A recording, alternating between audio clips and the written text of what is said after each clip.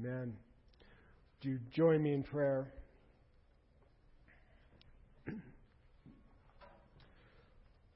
Well, God, we thank you, and we come this morning to call upon your name.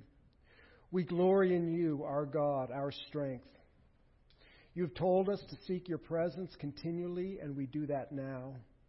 You've told us to remember your wondrous works, all the things that you have done, and we do that now. You are our God, and there is none like you. You never promise that what you will not keep. You never fail, regardless of how small or how insignificant we might appear. You have a people that have been purchased by your blood of your Son, and you will bring them to glory. But Lord, we have sinned and failed. We have doubted this week. We have not been who we are in Christ. We have loved the world. We have ignored your word. We have forgotten you by thinking so much of ourselves. So forgive us, Lord. We know that you will. Just as you plucked Israel out of Egypt, and just as you rescued David from the giant, just as you snatched Paul on the road of Damascus, you have saved us, you have redeemed us, you have called us, you've purchased us, predestined us, foreknown us, justified us, glorified us. We are yours. And all our hope is in you. And we believe that one day we will stand in the day of judgment only because of your precious Son. He has done all of this for us. Even more, He has given us His life in exchange for ours, our great God. Hallelujah, what a Savior. And now, Lord, we desire this good news of your salvation to extend through all the earth. We pray that you'd bless this town and this community, Lord God. We pray that we would see more conversions. We pray that the lost would be brought into this place, that they would meet you here. We pray, Lord God, that you would save our children. May all who grow up hearing the gospel believe it entirely. Save our loved ones and spouses, Lord God, who do not know you, our co-workers and friends. Save our enemies and our neighbors, the people we commute with and the ones at the coffee shop. We pray, Father God, that you would bless the work of the Crisis Pregnancy Center and for the home, Father God, for those women who are abused can flee in safety. We pray, Father God, that you would give them the ability to staff those places. We pray, Father God, that you would bless this church. We pray that you would bless Reconciled Church, the church that's being planted. We pray that you would use Charlie and Sandra in that work. We pray that you would bless the skate park ministry and fill Scott and Amber with your Spirit and enable them to continue the good work that they are doing there. Encourage them, Lord God, to see and let them see fruit for their hard work. We pray that your gospel would go forth through this nation, Lord God. And we pray that we would be a nation committed to you, not for political reasons or societal gain, but for the glory of your great name. So God, we pray that now you would prepare our hearts to receive your word. We pray that it would change us. What good is hearing unless it changes us? Wash us, Lord God, shape us, refine us, shatter our misconceptions about you.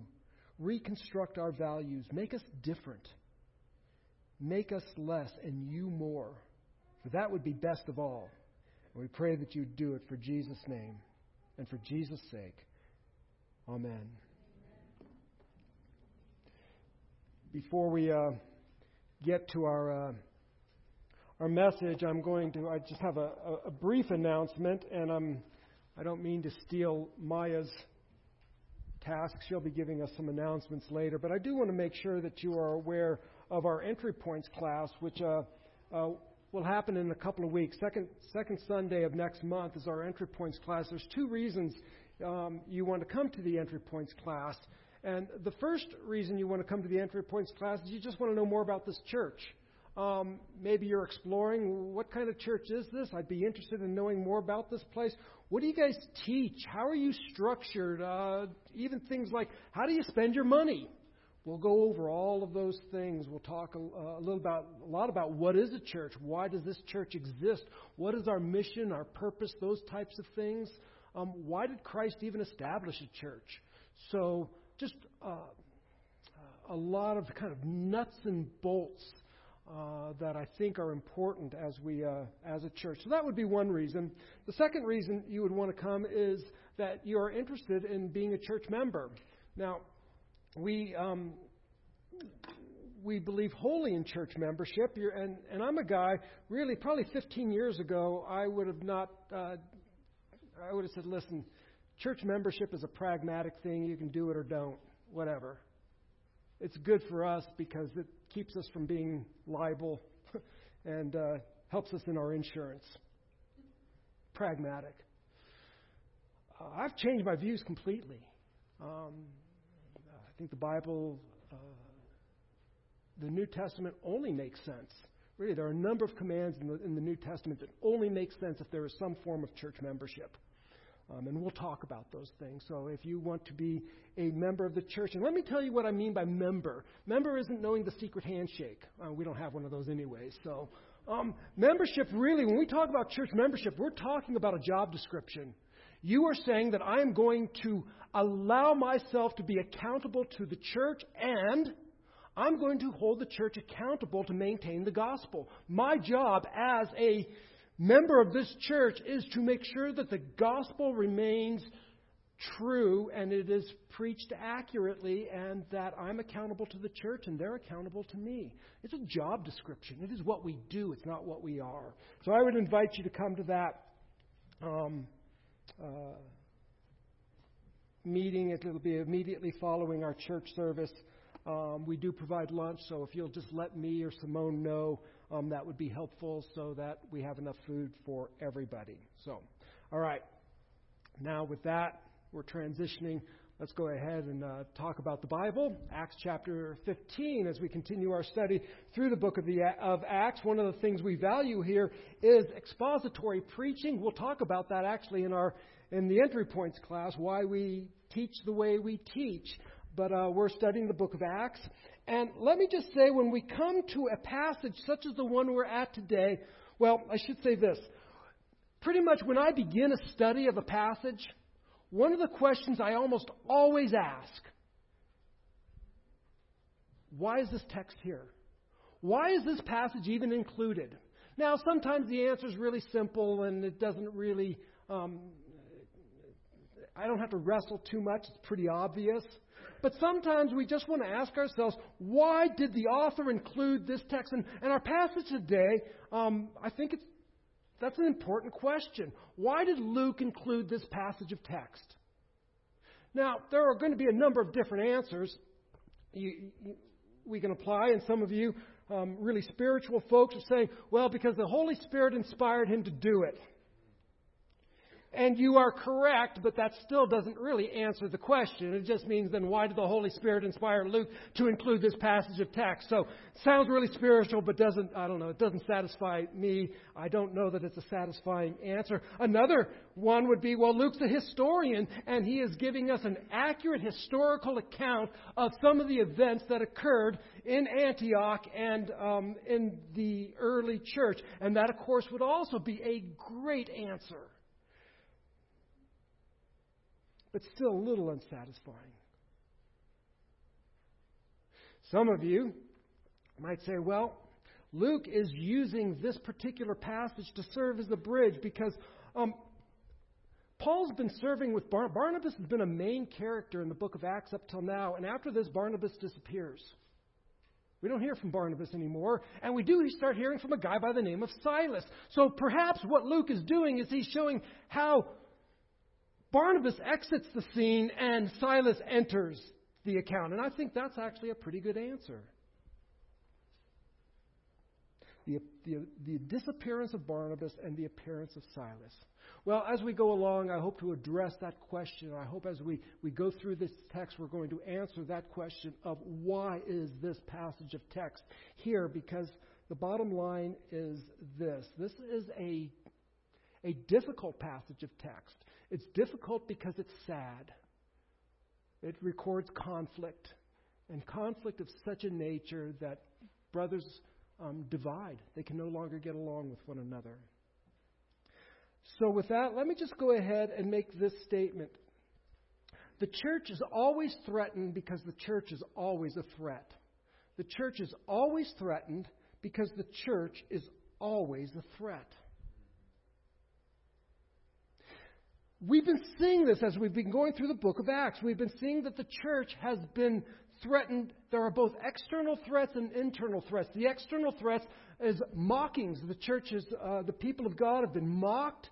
They have been threatened with physical harm. They have had physical harm inflicted upon them. They've been imprisoned. They have received death sentences. They've actually been killed for their faith.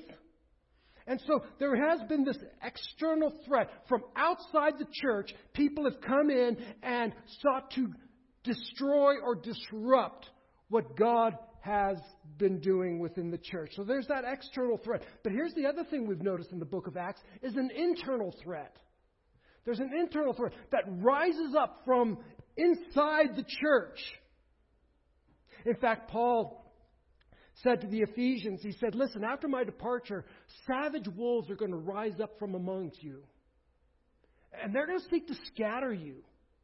Jude talks about how people have entered into your assembly and they are destroying the church from inside. So there are these internal threats. And we've seen it. False teaching is probably one of the primary means of that which will threaten a church from inside. We've seen moral compromise, division. These are big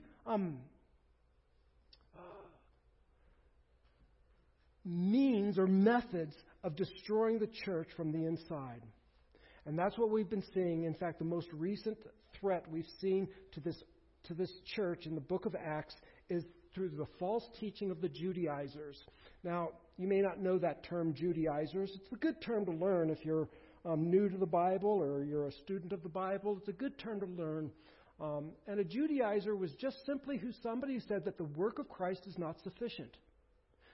That you need to follow the laws of Moses. Basically, they said you have to become a Jew first. Become a Jew first, then you can become a Christian. So follow the laws of Moses, and then your sins will be forgiven through Christ. But that's a false teaching.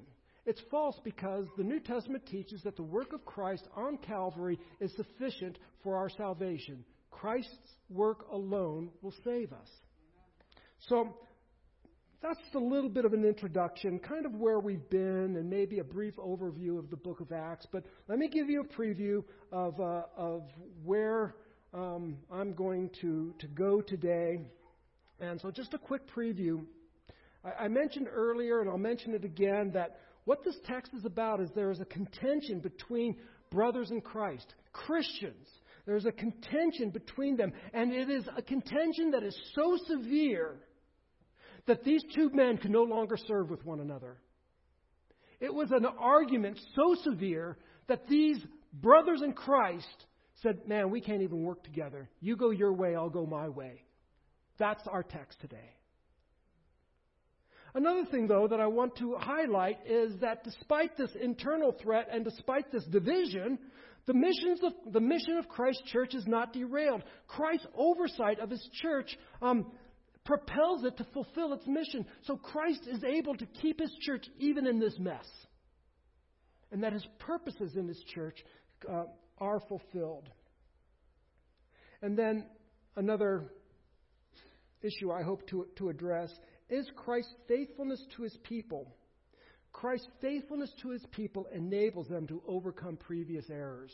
And I think that'll be good news for most of us, because I know I don't need to have a show of hands, but if I asked how many of you have at some point failed in your Christian life, either 100% would go up, or there would be some people who are not quite being honest. In which case you failed, so you should put your hand up.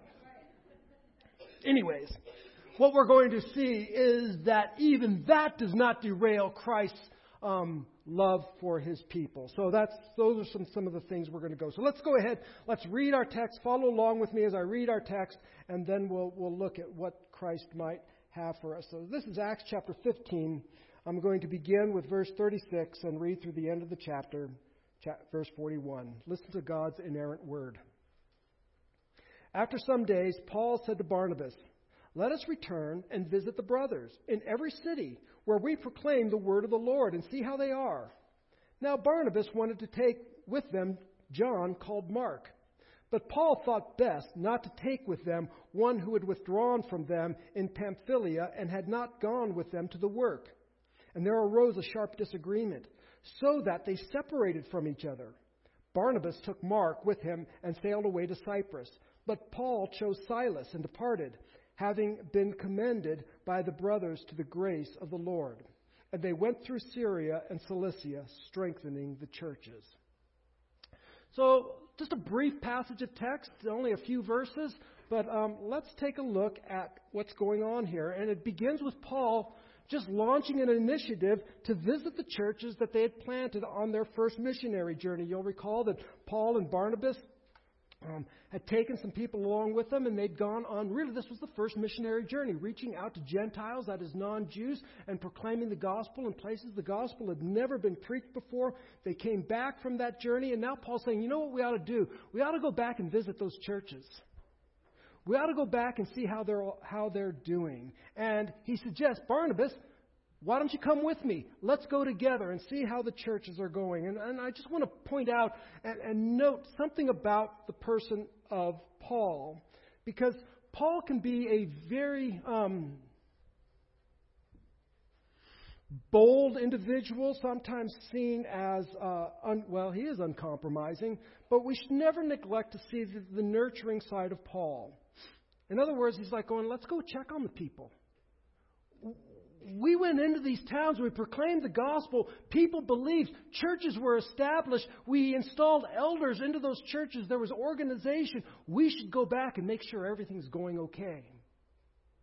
We should see about our brothers and sisters. Paul has this this care for believers. And it's quite possible that maybe the same false teachers that had threatened the church in Antioch were threatening these churches. Basically, Antioch, the city of Antioch, rejected the teaching of some of these false teachers. Now, perhaps they've moved along and they're going to some of these new churches where the people hadn't been Christians very long. I mean, these were brand new believers. Paul plants a church, or Paul preaches the gospel. People believe, and he plants a church, and then he makes elders. These guys are like brand new believers, but they've become the leaders of the church. And so the churches are organized, they're structured. There's leadership in the church, but Paul says that we need to go check and make sure that they're doing okay. Make sure that the false teachings have not infiltrated. And so that sounds good. And in fact, Barnabas is probably on board. That's a great idea. We should go and visit those churches. Way to go. Now, I'll tell you what, Paul. When we go, why don't we bring my cousin, John Mark, with us? Did you know that Barnabas and John Mark were cousins? Yeah, they are. So he says, let's bring John Mark with us. Let's flash back a little bit and see why this is going to become an issue. In Acts chapter 13, verse 13, we see this. This is on the first missionary journey. It says, now Paul and his companions set sail from Paphos and came to Perga in Pamphylia. And John left them and returned to Jerusalem. Did you pick that up? They're on their missionary journey, Paul and Barnabas, and John left them and returned to Jerusalem.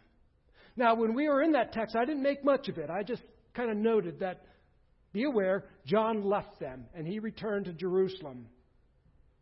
This is the point of contention. This now is the problem.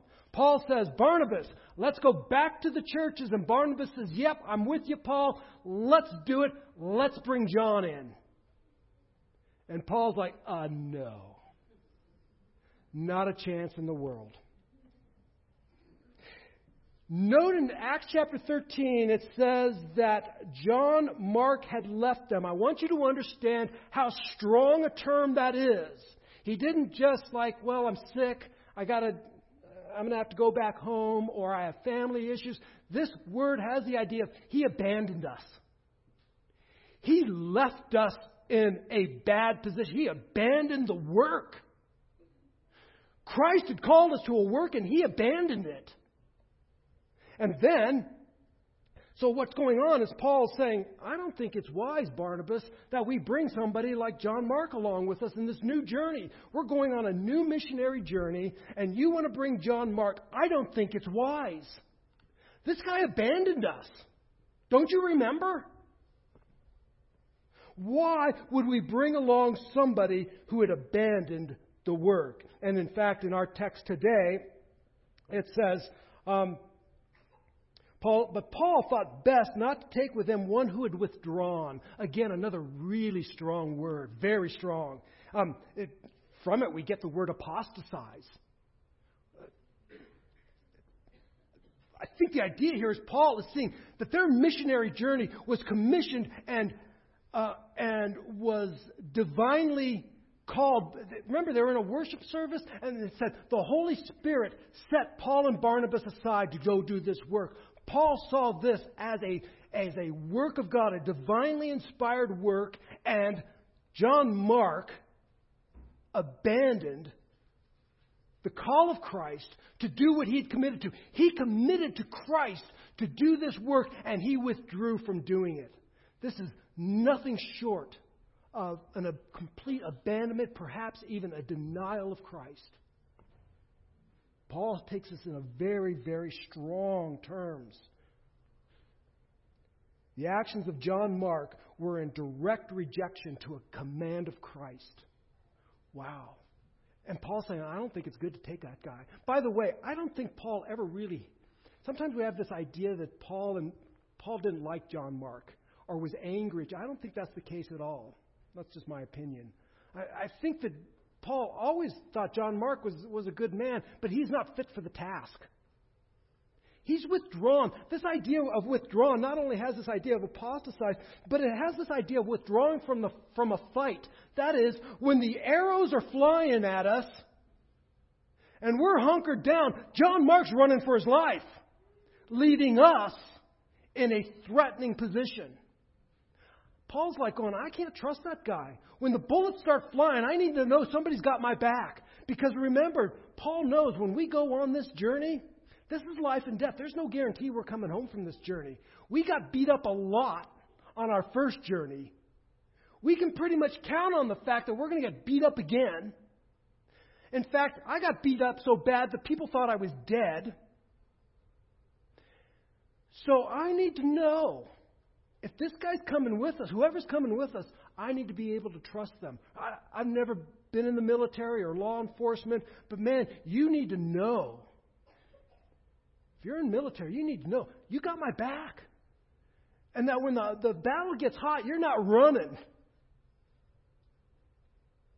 This is where Paul's at. It says that John Mark did not go with them to the work. So, that's just a little bit of background. There's this sharp disagreement then. Remember, John Mark and Barnabas are cousins. I'm sure that has something to do with things. But there's this sharp disagreement. Again, a very strong term.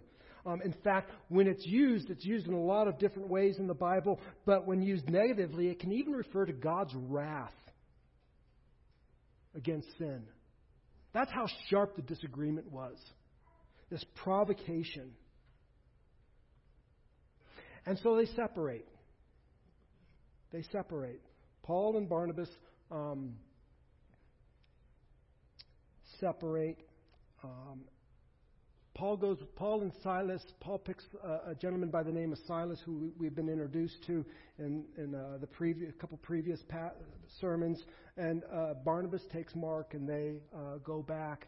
And it says that Barnabas and Mark go to Cyprus. And I think I have a map. Do I have a map? Oh, there it is. It's not very good, but anyways. So Antioch's up here. Hopefully you can see it. And so John, Mark, and Barnabas head down to Cyprus.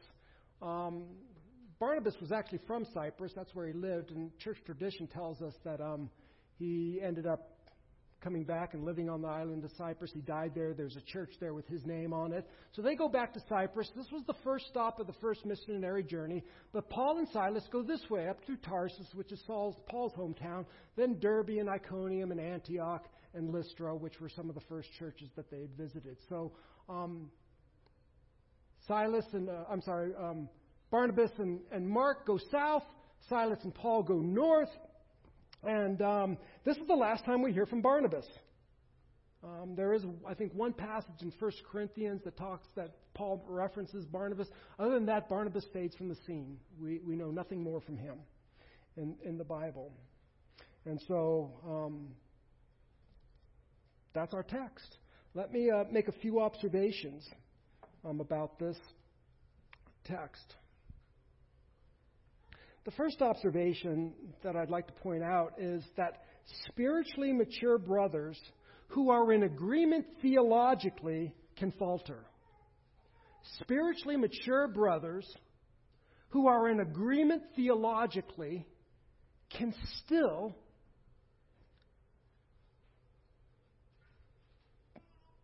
have division between them. I'm not saying it's a good thing. I'm just saying it's a reality.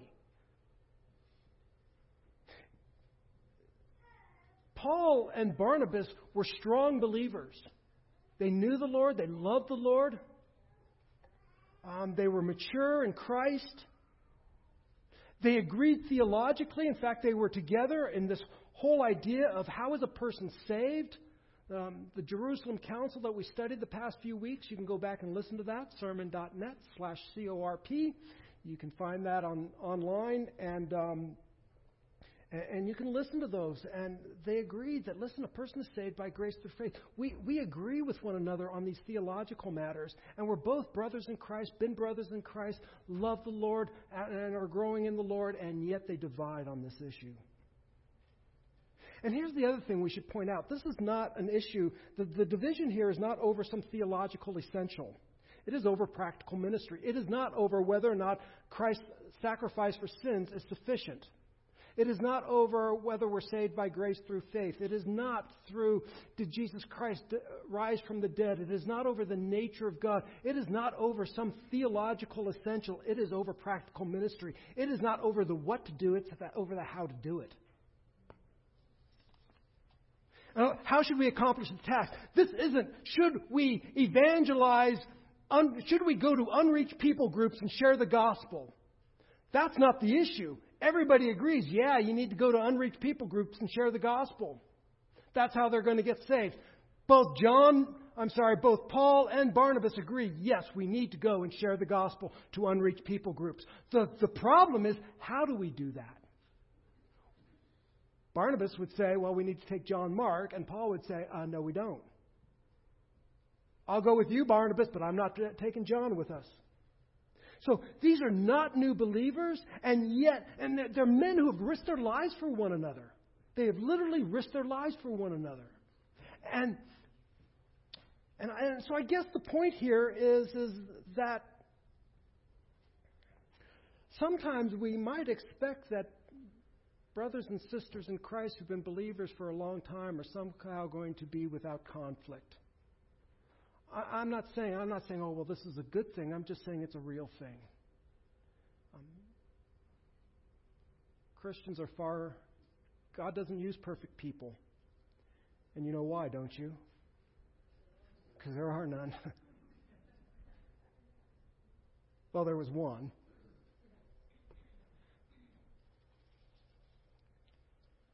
Christ our Lord. So we have this issue that even within a mature, growing, theologically agreed brothers and sisters in Christ, there still was conflict. And again, and a lot of times that's how church division happens. It's not over the what, it's over the how. We all agree, well, we should reach our community for the gospel. And I think we could take that up in a business meeting and everybody would say, yeah, we're on board. The methodology, though, we might disagree over that. Well, one person says we should do it this way, another person says we can do it that way, and we say, well, we only have limited resources, there's only so many of us, and there's only, so much time. I think that we would be best to capitalize on our resources, our human resources, and our time resources by doing it this way, and another person says, no, we should do it another way, and all of a sudden we've got a problem. Not over the what, but over the how. So I guess I just bring that up, that, we should learn maybe how we How can we love and how can we work together even when sometimes we disagree on the how? So that's the first observation I want to make. The second observation is how differing personalities can lead us to sin. Or maybe I should say how differing gifts can lead us to sin. Oftentimes people, when we get to this passage of text, people ask, well, who's right and who's wrong? Was Barnabas right and Paul wrong? Or was Paul right and Barnabas wrong? And sides have been taken. John Calvin would solely, completely side with Barnabas. He'd say Paul was wrong. Did the wrong thing. And I think that he makes some really, really good points. Others would say, no, obviously Paul was right because the church commended them, and all we hear about is Paul and Silas after this. We hear nothing from Barnabas, an indicator, I think, indicating to that position that maybe Paul was right and Barnabas was wrong. My position is I'm going to ride the fence on that one. Be very politically correct. I think they were both wrong and they were both right. Personally, I can see both sides of this. But one of the things we should see is that in this conflict, we see both weaknesses. Sometimes our weaknesses are sometimes there are weaknesses in our strengths, or maybe I should say sometimes our strengths become weaknesses. So, in this case, Paul has strength of conviction. He is unyielding to compromise, and that's a great gift to have. Somebody who's firm in their convictions, will not compromise. Now, we would love that. We love that in a church. But Paul's unable to accept a weaker man, and we would say, because he's unyielding to compromise. Barnabas, on the other hand, we love Barnabas. In fact, that's not even his real name.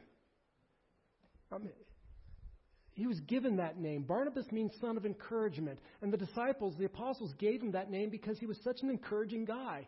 I mean, how would you like to have your name changed to, you're an encourager. We just know you as a person of encouragement. Here comes encourager.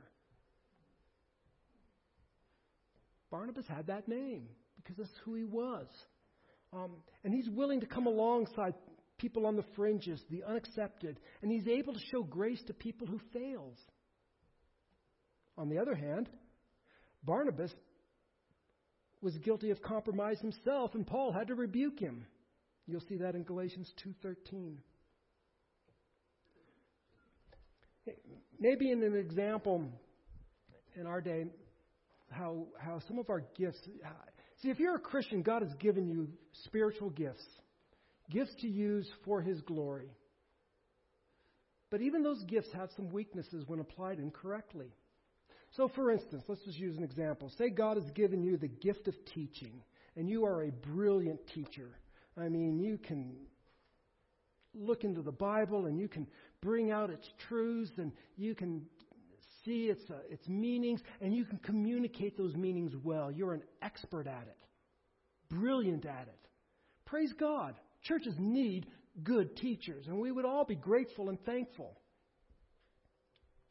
Another person, perhaps, maybe not so much a great teacher, but has incredible gifts of mercy, able to see people's hurts, their deep wounds. They see it from a mile away and know how to give comfort to a person who is truly, truly hurting.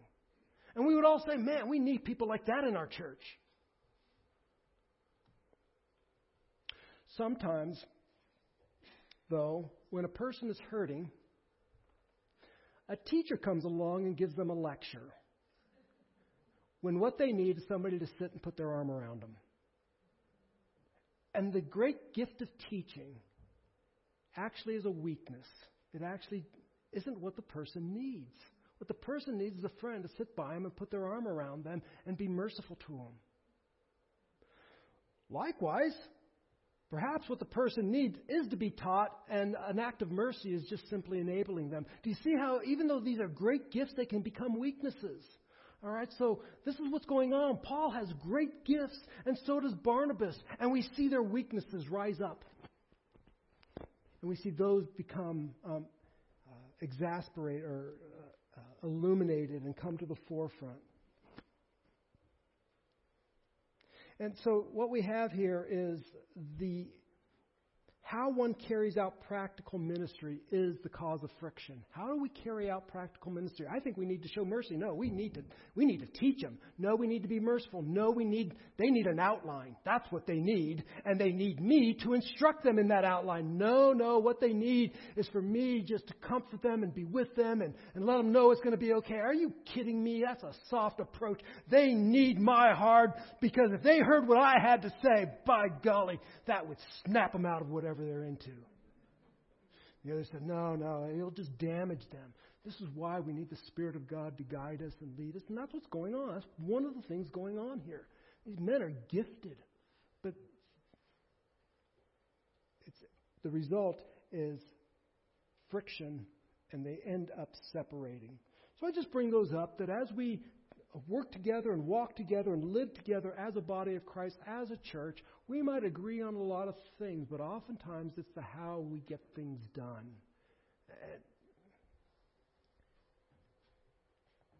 If you're married, you know this well. Most of the time, husbands and wives are in agreement on things, but the way we're going to go about getting things done, I think it's funny. We've done a lot of construction at this church, and I know one time we had to push this wall back over here. We had some cottonwood trees, and the roots were pushing the wall down.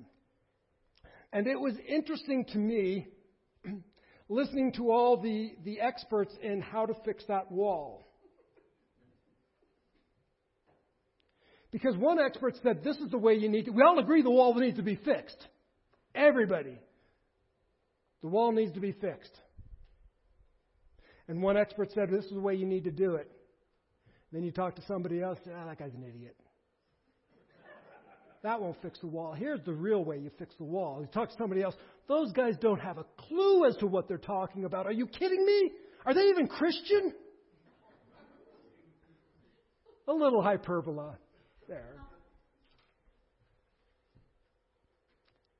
We all agreed the wall needed to be fixed, but the way that we're going to go about fixing the wall was one of dispute. We finally settled on one, and everybody got along, and we all said once we settled on a way, everybody got involved, even those who disagreed. They came out and helped fix the wall and, do what needed to be done, and it got fixed, and you didn't even know that wall was compromised because, and nobody left the church, not over that. It was just one of those things that oftentimes we agree on the how. It's the what, but the how is a challenge. And it's the same way in ministry. So let's as we go through things and as we grow and live as a church, let's remember that we agree probably on the big things and on the essential things. We might disagree on the hows, and maybe we can be a little flexible on the hows. Another observation to point out is how God wastes nothing. And so just as the fires of persecution spread the seeds of the gospel to the Gentiles, so now the fires of personal conflict advance the gospel with 2 missionary teams. So you remember when Stephen was killed for his faith, what happened? People scattered out of Jerusalem, right? And because what did Jesus first say? He says, you'll be my witnesses in Jerusalem, Judea, Samaria, and to the uttermost parts of the world. And where was the gospel going? To Jerusalem. It wasn't going anywhere. And after Stephen's murder, people fled for their lives, and the gospel went out. It was the seeds, it was the fires of persecution that resulted in the spreading of the gospel. And so here, God wastes nothing.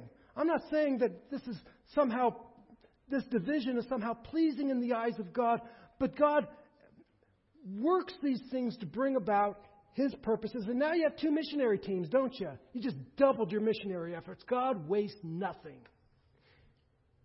Incredibly, not even our sin. Now, that doesn't mean should I sin so that God's purposes come about. Paul deals with that in Romans. Read Romans, all right?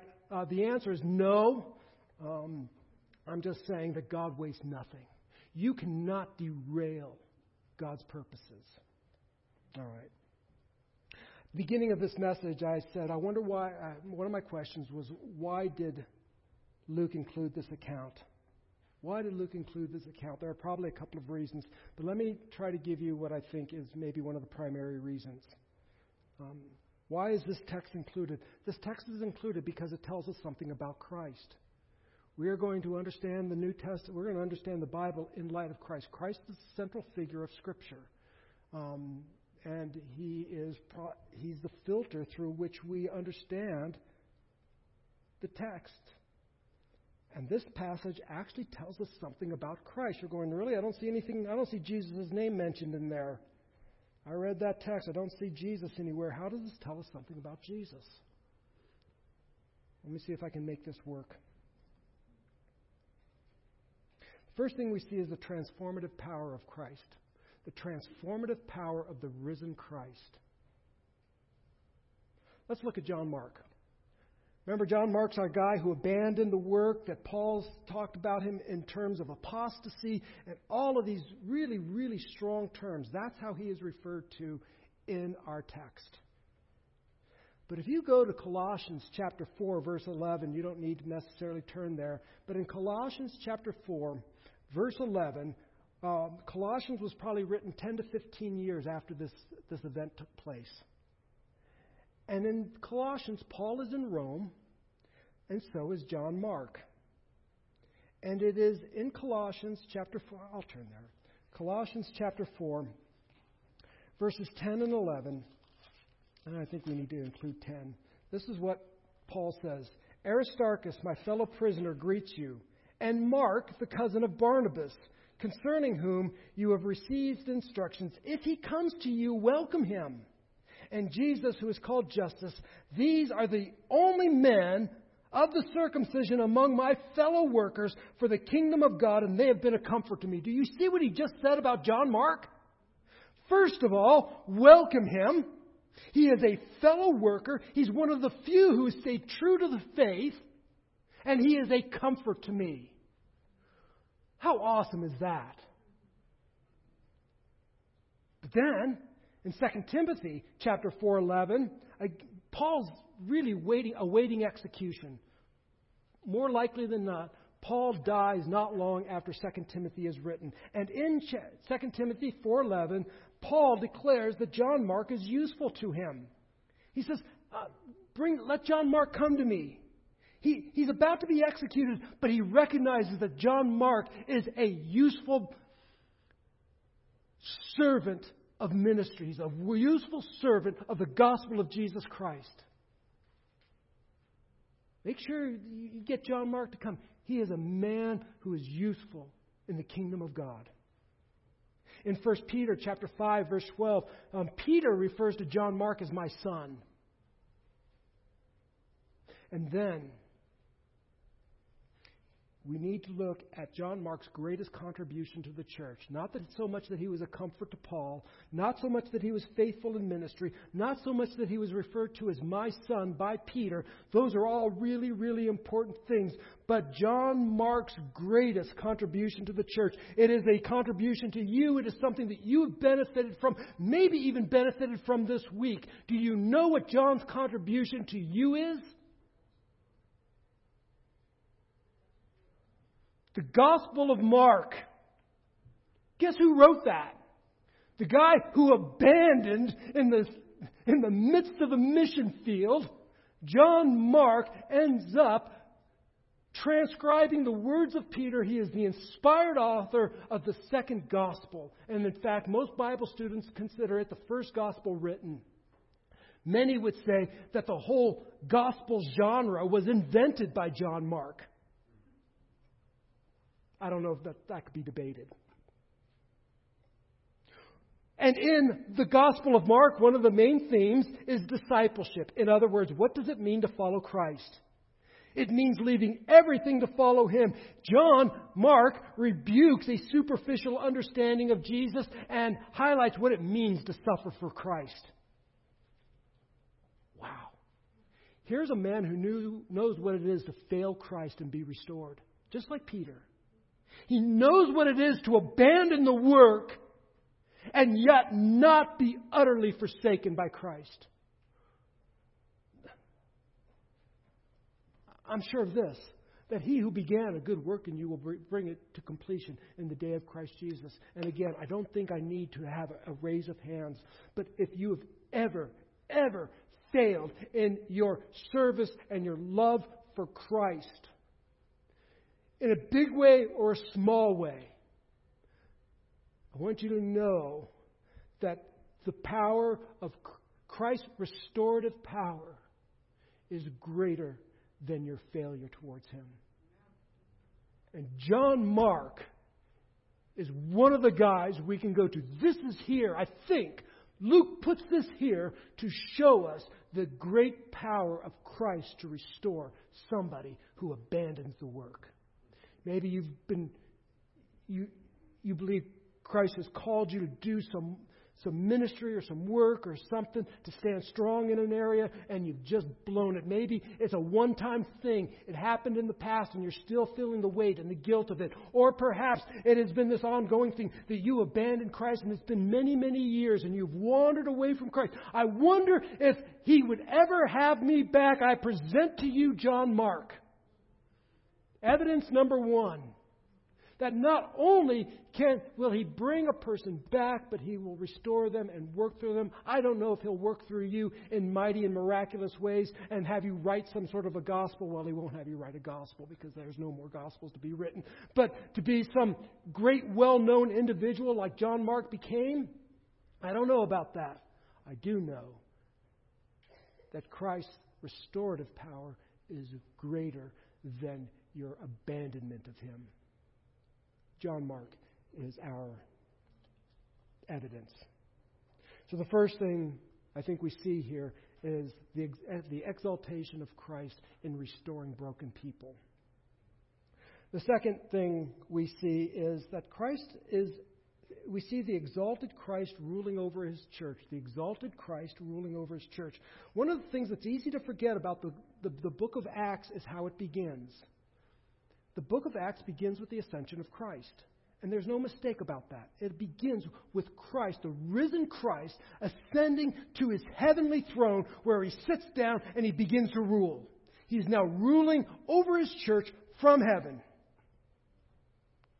Acts begins purposely with the ascension of Christ. That Christ is King. I know it's easy to get wrapped up when we study the book of Acts. It's easy to get wrapped up in all of the various disciples and apostles and all the various people. We meet a lot of interesting people in the book of Acts. And we see them doing great things and some people doing not so great things. But what we need to remember is that the book of Acts is not necessarily about these people. It is about Christ ruling and reigning as King. And all of these people, these disciples, are His ambassadors carrying out His work. Christ is the central character of the book of Acts. Why? Because He's the one seated on the throne, ruling over His church. Paul is not the central figure of Acts. Peter is not the central figure of Acts. We read a lot about them. They take up a big chunk of space in the book of Acts. But the book of Acts begins with Christ seated on His throne, ruling over His church. And that's what's going on. So we need to also remember that Christ's work triumphs in a sinful world. And whether it's sin from the outside or whether it's sin from the inside of the church, what Christ began to do and teach will come to fruition. This is why Jesus said, the gates of hell will not prevail against my church. Why? Because I'm the Lord of all of this. And hell has no authority over me. Maybe much stronger than you. But not stronger than me. And so, in this church, we need to remember, I'm not in charge. The elders are not in charge. Yeah, you see us and you hear from us, and God has commissioned leaders to lead a body. But Christ is in charge. It's Christ who rules. Let's never forget that Christ rules over these things. All right? And all that He began to do and teach will come about because we cannot thwart, not even our sin thwarts the plan of God. So, and not only does it not thwart the plan of God, but He is able to restore us and bring us back to be useful servants and useful ambassadors in His kingdom. Well, I'll conclude with this. My conclusion is that God uses imperfect instruments because there are no other kinds. And that includes this pastor sitting behind this pulpit today. All right? If you've known me long, you know, pretty flawed individual. All right? Not my purpose to fail or to sin or to harm or to offend. But I often said this: if you attend this church long enough, eventually we'll offend you. All right? I say that not because we want to, but just because we're just a bunch of broken, flawed people. We're going to say something that doesn't come out right. We may even just be angry. We may even just have something and it just comes out. Perhaps we make a promise to you and we don't fulfill it.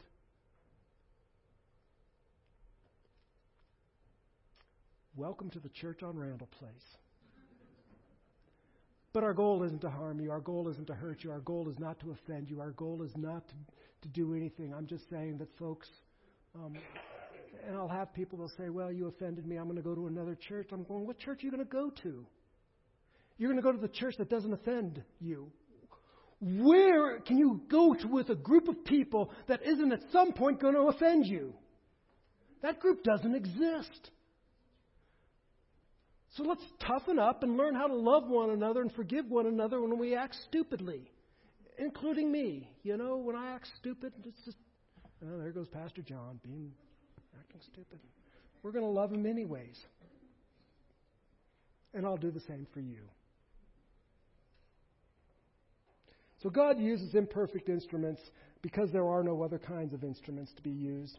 And the other thing is Christ continues to reign over His church. And let's just be aware of that. Christ continues to reign. That's good news, that even when it looks like, man, things don't seem to be going well, Christ is ruling over His church. He's ruling over His people. He's Lord of everything. And our goal is to submit to Him and do what He wants us, do what He's called us to do. But ultimately, Christ is Lord and we are not. So if you will, would you stand and we'll pray. We will sing a final song, and then I think Maya is... Are you doing announcements? Maya's doing announcements. Maya does everything today.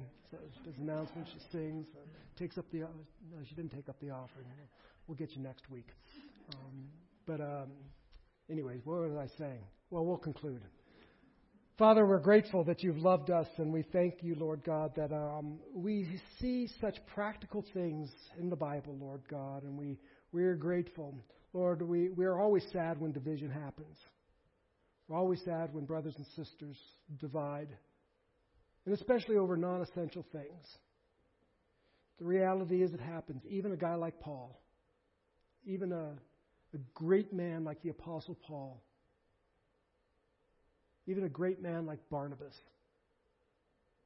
giants of the faith, even they, Lord God, couldn't overcome some of their personalities and some of their giftedness. So we pray, Lord God, that you would have mercy upon us and help us, Lord God, to stand firm on those things that need to be stood firm on. There are times to split. And there are times, Lord God, where we need to be flexible and help us to know and discern when to do which. So grant us favor and mercy this day, Lord God. We're grateful for your love and kindness. I pray that we would forgive as you've forgiven us. A hard thing to do, oftentimes.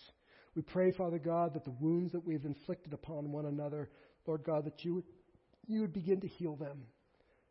That you'd begin to salve them, Lord God. So many times we just wound one another.